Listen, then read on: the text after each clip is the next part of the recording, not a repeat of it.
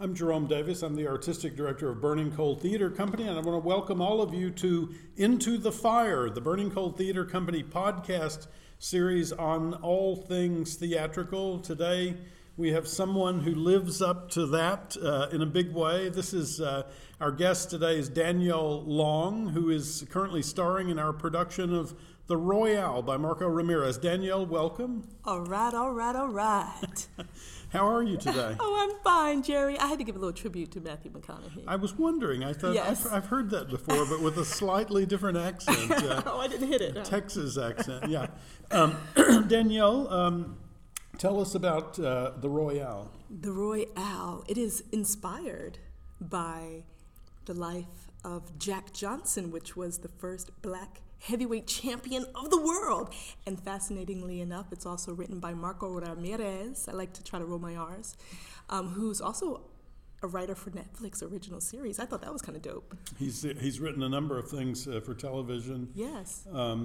And this is the first big play of his, I think, that's hit. So other than being about Jack Johnson's life, and it is a slightly fictionalized version of that, it's got larger themes, I think. Yes. Do you want to talk a little bit about that before we go into who you are and what your background is and all that stuff? Well, I will say that it taps into the conflicts, the inner conflict that one may have when their aspirations, his aspirations to be the greatest fighter in the world, conflicts with maybe societal expectations and then familial expectations. So I play his sister, Jack Johnson's sister, and I really try to be the voice of reason as a person who's afraid of what could happen if he were to become the first black heavyweight champion in a world where perhaps there was a white dominant mentality. I think you can remove the perhaps from that sentence, but yes. That's right. I think that all of that is part of the play. The weight on his shoulders, and I think what the character Nina, who you play, says to him is essentially, it isn't just going to be you who have to carry this burden, but it may be other people that you'll never meet and never even know about, and so she's really bringing a heavy question into the room to consider at a point when he might reasonably be at his most jubilant, and excited about his career. Let's jump back just a little bit then, Danielle, and talk about you. You are a member of the Actors Equity Association, and you are performing in the Royale. You live now in Raleigh? I do. I live in Raleigh. This has been something my son and I had wanted to do for a while. We were living the last few years in Rocky Mount, which is just an hour east. Right. And I took an acting class here at the Burning Coal Theater one time. We would do that commute. But thank goodness, we moved here about 1.5 years, 2 years ago almost, and it was perfect timing for me to be able to really audition for some of the theaters here and be able to practically do this. Where were you originally from? Where were you born? Well, I was born in Philly. Okay. I was about to say Philadelphia. Philly, if you know you're from Philly. Yeah, I was born in Philly. Yeah. But we moved to North Carolina when I was 9, July 4th. Okay. I moved when I was 9 too. Did you? Yeah, my family moved from Nashville to a smaller town 30 miles away, which felt like a continent away at the time. But so very, very few remembrances of Philadelphia, or? Well, of my childhood, yes, more so chopped pieces and little vignettes. But otherwise, I do go back and visit from time to time. My father's still there, and we were there over Christmas. Okay. Yeah. There's a very strong theater scene in Philadelphia. Oh, so true. Yeah. And I never tapped into that. Well, you were a little young at the time, but so how did you get involved in acting? Was that something that you were doing from as early as you can remember, or did you have a kind of cataclysmic event in your life that pushed you in that direction? The former, darling. I can remember being 9 and being asked, what do you want to be? And saying, I want to be a famous actress. But I don't remember when that decision was made. That's what's fascinating. Interesting. So I do know when we moved from Philly, I know the last thing that happened for me in Philly in school, so that would have been elementary school, Third was being third grade or so, coming in, being called into the auditorium because certain students were picked to be in this play. Right. And this would have been my first play. But I got in trouble for talking or something and had to be sent back. Wow. So I never got to do the show. So Wow. North Carolina ended up being the place where I had my debut. Your launching ground Yes. was North Carolina. That's good. Do you remember the first performance on stage? Yeah, so besides in school, elementary school or high school, let's say writing scripts, skits myself and doing things in class, the show would have been 10th grade, Rocky Mount Senior High, playing Dorothy in The Wiz. The Wiz, okay. And I fell upon it because really the upperclassmen had to be the lead role. So an upperclassman had the role at first, and that young lady ended up switching schools. And voila. That's lovely. That's lovely. That must have been an exciting experience for you. It really was. So you sing, obviously, as well. I do. And Danielle, is that again an innate talent, or did you train for that? How does that come about? I would say yes, like the acting, it is innate, but I went to the North Carolina School of the Arts for undergrad, and so I got to hone things. But it's been a long time since I've been doing honing. So I'm having the opportunity, thanks to you, Jerry. Thanks to you, I'm able to hone this thing on which I've been on a hiatus for 10 plus years, Jerry. Well, we're happy to do that, and delighted to have you involved in this production. The work in the class was really strong too. That was a really good year. Yeah, thank you. Some years we have good classes, and some years we have great classes, and that was a great class where the work being done was very, very exciting. Danielle, so the School of the Arts, you went there as a college? I actually started there my senior year of high school. Right. Yeah, so I went to Rocky Mount Senior High 10, 11, and then auditioned for the program, the high school program, and went there for my senior year, senior high. But then, of course, re-auditioned against the world for the college program. Well, yeah, I was going to say that is a world-class program, so you have some significant chops to get into. You're very kind. Get into that. Well, it's a pretty obvious fact when you look at the people who come out of that program and the professors and things like that. What do you think? I'm just so curious about that. Like, what prepared you for that? How did you? Was it just that production of The Wiz? Or? Yes. I can specifically remember saying, "Mom, what did I put on my application?" And I was like, "Well, I guess I put what I have." So I was like, The Wiz, and then church plays. Which had been a few little scenes. And I think I got some audition book from the library that had monologues that were written by students, or something. I guess that's against the rules now, But so the grace of God. Yeah. I remember my monologue being, one of them at least, I did something where I was in a wheelchair. Mm-hmm. And I had braces for my senior year of high school. Teeth braces. And I remember them bringing that up in the audition, wanting to know, well, when do those get off? Interesting. And you had some talented classmates, I would imagine. Oh, yeah. There at the Arts School of the Arts, Did you study with Jerry Friedman at all? Yes, he was there while I was there. That's exactly right. Yeah. Jerry's an extraordinary talent, was an extraordinary talent.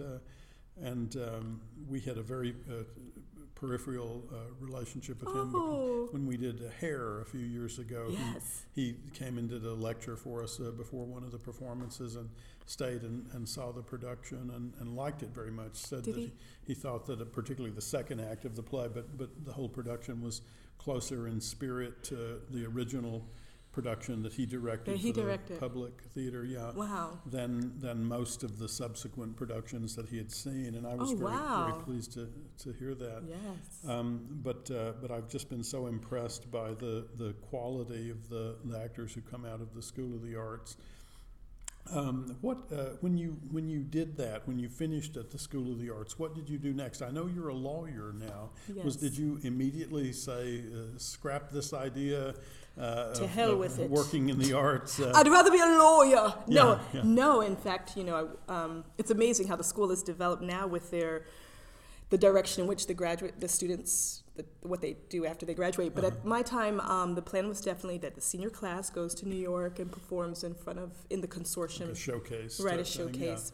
Yeah. Now they go to LA and New York, but ours was just New York. Yeah. And so I participated in that and then went up and did the hustle and grind of trying to make a name for myself. So you did. You lived in New York City. Oh yeah! Immediately I went. The first gig I had actually before I went to New York was during the summer preceding, and I did Puck at the Manteo Project in Manteo in North Carolina, and was cast from one of our acting professors at the school who was directing that show. That's Shakespeare Theater down in Manteo. Yeah. Exactly. Yeah. And so then I went to New York. And it was an interesting time. My very first job was with a touring company doing dramatic adaptations of 20th century literature. Yeah. I think it's 20th century. In schools? Yeah, so we went to various age schools, and we literally put we were driving a truck where our set is in the back, take it apart, put it together, stay in a hotel that night, and drive to the next city. I did the You did exact that? same thing. That's how I got my equity card. Oh, yeah. wow, that was awesome. Yeah. Yeah, it was awesome and terrifying at the Yes. same time. But we would bring a basketball with us, and the cast would play basketball because we were almost always setting up in the gym. You know, Oh, to yes, perform, 'cause exactly, a lot of yeah. us, Gym like in New auditoriums, Jersey and stuff. right, right. They didn't have the kinds of stages that one would hope that middle and high schools in the United States of America in the 21st century, Right. or in this case, the 20th century would have. Yeah. So that's good. And did you work in New York at all? Did you do showcase or Yeah, that sort of thing? I did do some shows. Out of the showcase, I didn't get any agents. So for a while, I was just hustling on my own. Eventually, I did get a manager. But prior to that, I did, I guess you could call it regional theater, because upstate New York, through a production of Ragtime, Where I got was my that? equity card. That was at Gateway Playhouse, I believe. yeah, sure. And in New York City proper, I did like some world premieres of original pieces, and in right above Harlem, what is that, Bridge Heights? I know I've got the name wrong. Near Something. the George Washington Bridge or further up. Oh, I'm forgetting the name, but it's right above Harlem. Yeah. And did For Colored Girls, Yeah. Steel Magnolias. I did that in another kind of regional New York company. Upstate, upstate thing. Yeah, there's a ton of that stuff. A lot of them are still around. Oh yeah, and do very well. Yeah, very much so. When a young person grows up in North Carolina and has a talent, an obvious talent, and is able to segue into a world-class program like the School of the Arts, and then get sort of dropped on the doorstep of New York City, which is another education. It was frightening at first. Do you have time to think about why you're doing it at all? For me, no, there was no. I think for me, since I'd always known I wanted to do it, it was just simply a matter of knowing, well, this is my path, and I'm here to become that famous actress I always wanted to be since I was 9. So no, there wasn't a point where I was thinking, why am I doing this? Even when it was hard, I was never thinking, why am I doing this? No, I didn't have that. Yeah. And it's interesting because now being much older, darling, I think about how I probably would have gone about things so differently, just even in my mentality, and if I had gone even to the School of the Arts at this age. Right. Pardon our air conditioner. It makes funny noises It's from music. time to time. It's music. It's percussion. Just like in the Royale, we have unique percussion. It sounds more like gas to me, but we'll go with percussion. That sounds better. Yeah, I'm sorry, I interrupted. Oh yeah, no, that's okay. So there. The reason I ask is that it seems to me that there's, and has been for centuries, a kind of fear of the arts by the establishment, by the status quo, by the powerful elites, a fear of the arts as a change mechanism, right? A mechanism of effecting change, which can be potentially damaging to the status quo, and so in fact, by definition, dangerous to the status quo. And yet, so often when I talk to artists, I hear that same answer. I'm not thinking about what would happen if I did a play. I just want to do the play. Do you think, now that you're older and you have a young son who's Yes. 10 or 11, yeah, does that idea come into do you think about that at all, or do you talk with So him maybe about like it? the political ramifications of theater. I think it's you, Jerry. That's you. Well, it may just be me. No, I do. Yeah, and that's why you're fantastic as an artistic director. Yeah, and like I'm gonna have a theater and make change, right? Whereas for me, I think it's, and probably for a number of artists, it's because we need it to feel fulfilled, and it's a part of we have to create because we have to. Yeah. So that is interesting. I certainly do believe that the arts, we artists, without us, this world would be so boring. Mm-hmm. And so I thank you for bringing up the fact that, yes, the arts, beyond making this world more colorful and interesting, they can also impact politically and... Yeah. I think that's right. Social issues. That's so true. With the Royale, for instance, to circle back around to that for a moment. Are there particular? I'm going to just keep picking at this scab for a moment. Are there particular kinds of plays that you like to do as an actor, that you feel like that urge for self-expression is satisfied more fully? Like The Wiz is a musical, obviously, and it's a fun and sort of well-known story. But there's also a political element to that story. I think simply the idea of taking something from the Western European tradition and setting it in an African American milieu is political in and of itself, but I think within the story also there's definitely some politics going on. So does that help you as an actor? There being a political message or in helping me decide on doing a show or enjoying it or feeling fulfilled by it? Yeah, I guess that's my question. Yeah. Again, now having taken a 10-plus year hiatus on this, I haven't been, of course, so this would be me looking at it through the Royale. And you know what's interesting? The other day at the cast party, darling, we were reading some reviews. Before we were reading the reviews, I remember I was on the fence on, do I read reviews? Don't I read reviews? Do I read them? So anyway, I gave in that night, and we're sitting around having some sangria, reading the reviews, having a ball, because they've all been wonderful, Jerry, as I know you know. So far, so good. So far, so good. Keeping our fingers crossed. Yeah. Standing ovation every night. We just got to put that in there. So anyway, knock on wood. At the end of this particular review, it did seem as though the reviewer was starting to talk about really some of the political issues, social issues, as it relates to the show, et cetera. And it's interesting because as we were seeing that turn happen in the review, our director put her head back and said, "Oh my gosh, please don't say #Black Lives Matter." And we all laughed because she said, that's not what we're trying to do here. So it's interesting because I will say for myself and obviously for the director, and I think for the other few who agreed in the moment, is we're probably not looking at this show as we do it as a social message. Okay. Isn't it interesting? And we're not, if anything, I think we're looking at it more so of this guy making history who's just got this drive, this aspiration to become the top, and that these other political things do surround it. Nothing's going to stand in his way. Yeah. I think that's very much true. Are there? And the people in the audience, I don't know if their impression is that they're trying to send us a message here. Well, I don't know about that.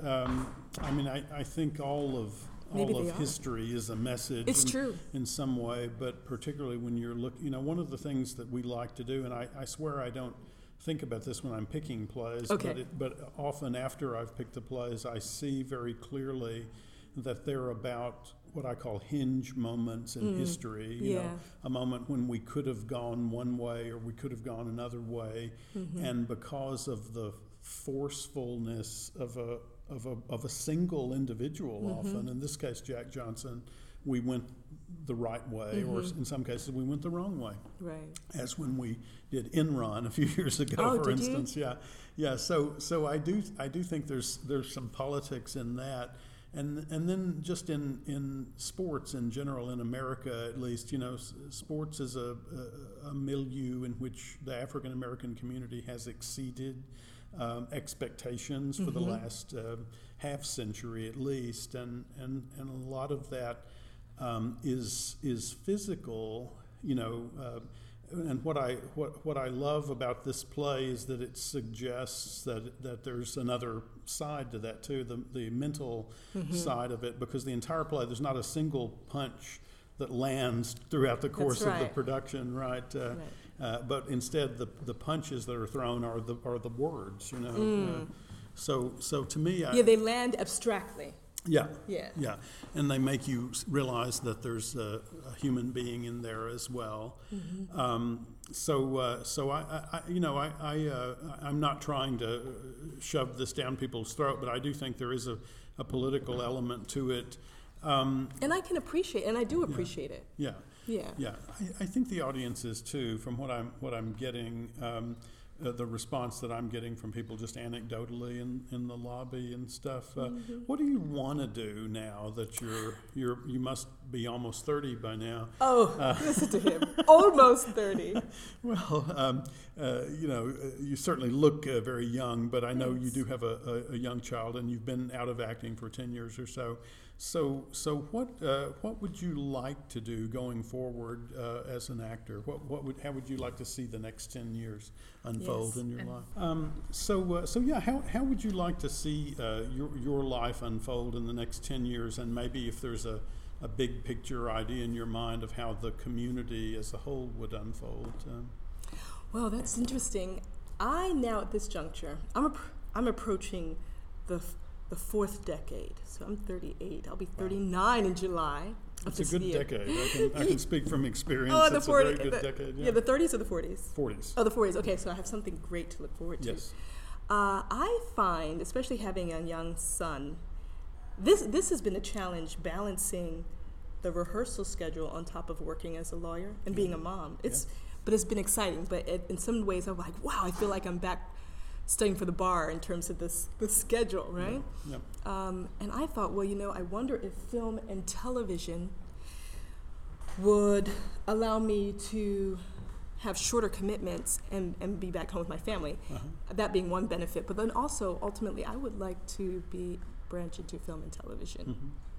And I have to be in a movie with Denzel Washington because it's my mother's wish. Well, you know, he's making, eventually going to make all of the August Wilson plays, right? Oh, is that his goal? Yeah, he's going to film all 10 of them, is what I understand. Wow, this is good timing. Get your headshot in. Yes, let me get my headshot in. And as far as, so film and television for me, branching into that, and then as far as society, I'm enjoying, as a black woman, naturally, I'm enjoying seeing more opportunities, it appears, for black women, and black folks in general, and having creative expression that is being rewarded and highlighted, and the opportunities being created for more diverse casting. You and I have talked about that some. Yeah. Does it matter to you, like if we were doing the Trojan Women, you know, which is a 2,500-year-old Greek play. If we were doing that play and we cast you in it, would that be more interesting to you as an artist, less interesting than if we cast you in somebody like Nina, who is an African American woman? It would be more interesting. It would be more I told you, I told you with the upcoming season, which is going to be so exciting. I'm like, I totally want to audition for XYZ, which would be roles that traditionally would be. Yeah. You know, I think that's exciting, and it's important to me too. I think the more we, the audience and people, see diverse casting, the less unusual it will seem, and the more, as well as the more exciting it can be. More in commercials we're seeing black and white couples. You start seeing beyond the surface and start seeing the person's Yes. inner life. Yeah, I knew I'd get some politics out of you. I know, right? Some way, somehow. Very good, very good. Well, Danielle, thank you very much. Oh, We thank appreciate you. it. This has been a lovely interview, and the Royale runs for 2 more weekends through April 23rd. Yes. Performances are Thursdays through Saturdays at 7:30 p.m. and Sundays at 2 p.m. Tickets are available at burningcoal.org or at 919-834-4001. They're cheap, and the show is terrific. It is one of the best new American plays that I've come across in a while, and we have a cast to deliver the goods. So come on out and see the Royale, and join us next week, where we'll have Avis Hatcher-Puzo, Oh, wonderful. who is the director of the Yes. piece, will be joining us to do a second podcast on the show. Oh, thank you, Jerry. Okay, thanks for coming. Thank you.